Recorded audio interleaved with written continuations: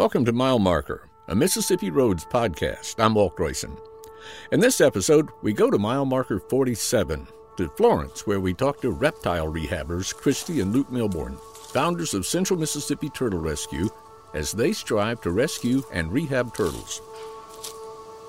There's not a whole lot we wouldn't do for a turtle in need. The first turtle we housed, that was in 2006. It was not long after Luke and I got married. A neighbor happened to find a three-legged box turtle on a pile of brush that he was about to set fire to. And he knew that I kind of loved turtles. I'd always collected turtle figurines and whatnot. So he brought the turtle to the house and said, well, here's this three-legged turtle. You need to help it. Not knowing any better at the time, we did. And that's sort of what kicked it all off. This is Mossy, which is a common snapping turtle. She was struck by a car. The whole top of her shell was smashed. So we had our vet put this patch on while the underlying tissue does heal to the point that she can be released.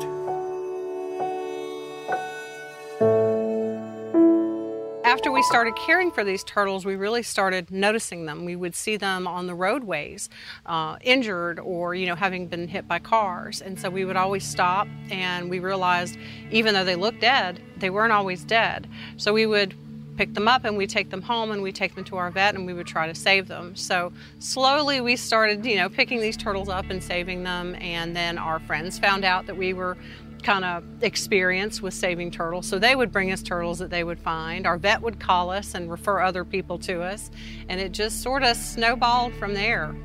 And we sort of did it all out of our own pocket. We just, whatever we needed to build, we would just buy. Usually we would wait for tax time to come around and we'd use that tax refund to, to purchase the wood or whatever we needed to construct, the various tanks and enclosures. And then, it was proposed that we would become a nonprofit organization. So we started investigating the very lengthy, very complicated process of filing for 501c3 nonprofit status. So we are now a full-fledged nonprofit turtle rescue. And to my knowledge, we're the only dedicated turtle rescue in Mississippi.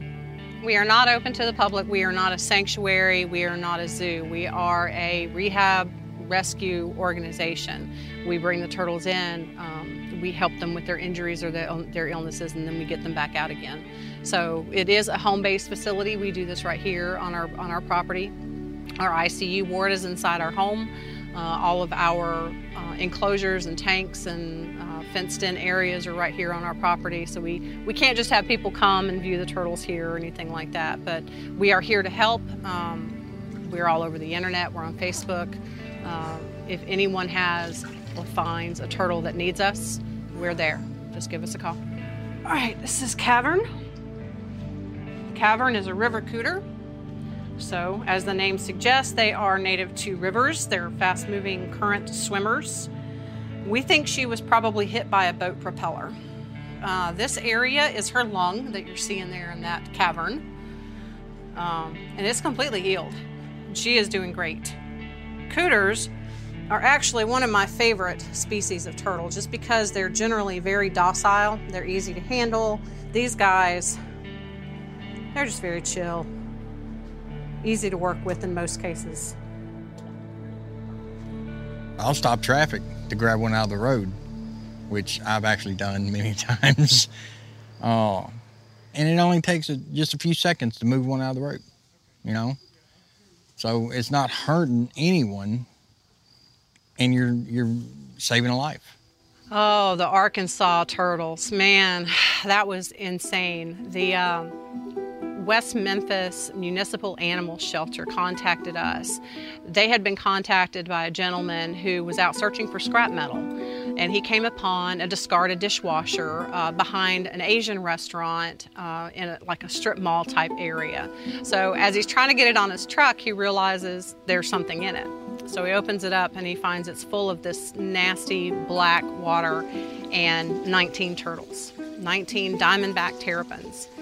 They contacted us, and we drove up the 3 hours or so and collected these turtles and brought them home. Of the 19, only 11 remain. They were very sick. They all had fungal infections and respiratory infections. 2 had died in the dishwasher. So they were very, very sick turtles. But we've got them here. We treated them all with antibiotics and skin creams for their fungus. And now they're all living in a very nice 700-gallon tank full of brackish water, and they think they're in heaven again. So we're very much looking forward to spring, when they'll all be adopted out to educational institutions such as zoos or museums, and they can live a much better life than what they probably have been living for the past year or so. When I was a kid, I always thought, well, they're just very peaceful, they're non-confrontational, they're introverted like me, they can go into their shell and close off from the world. So I've just always had a deep respect for turtles. When that neighbor back in 2006 brought us that turtle, I was clueless. I had never housed a turtle before, so I got on the turtle forum and we started doing our research. And yeah, we're very much self-taught. We have read and read and read, and we've made some amazing contacts across the country, across the globe. There's a lot that humans can do to ensure the survival of these beautiful animals if we just take the time to slow down and watch out for them.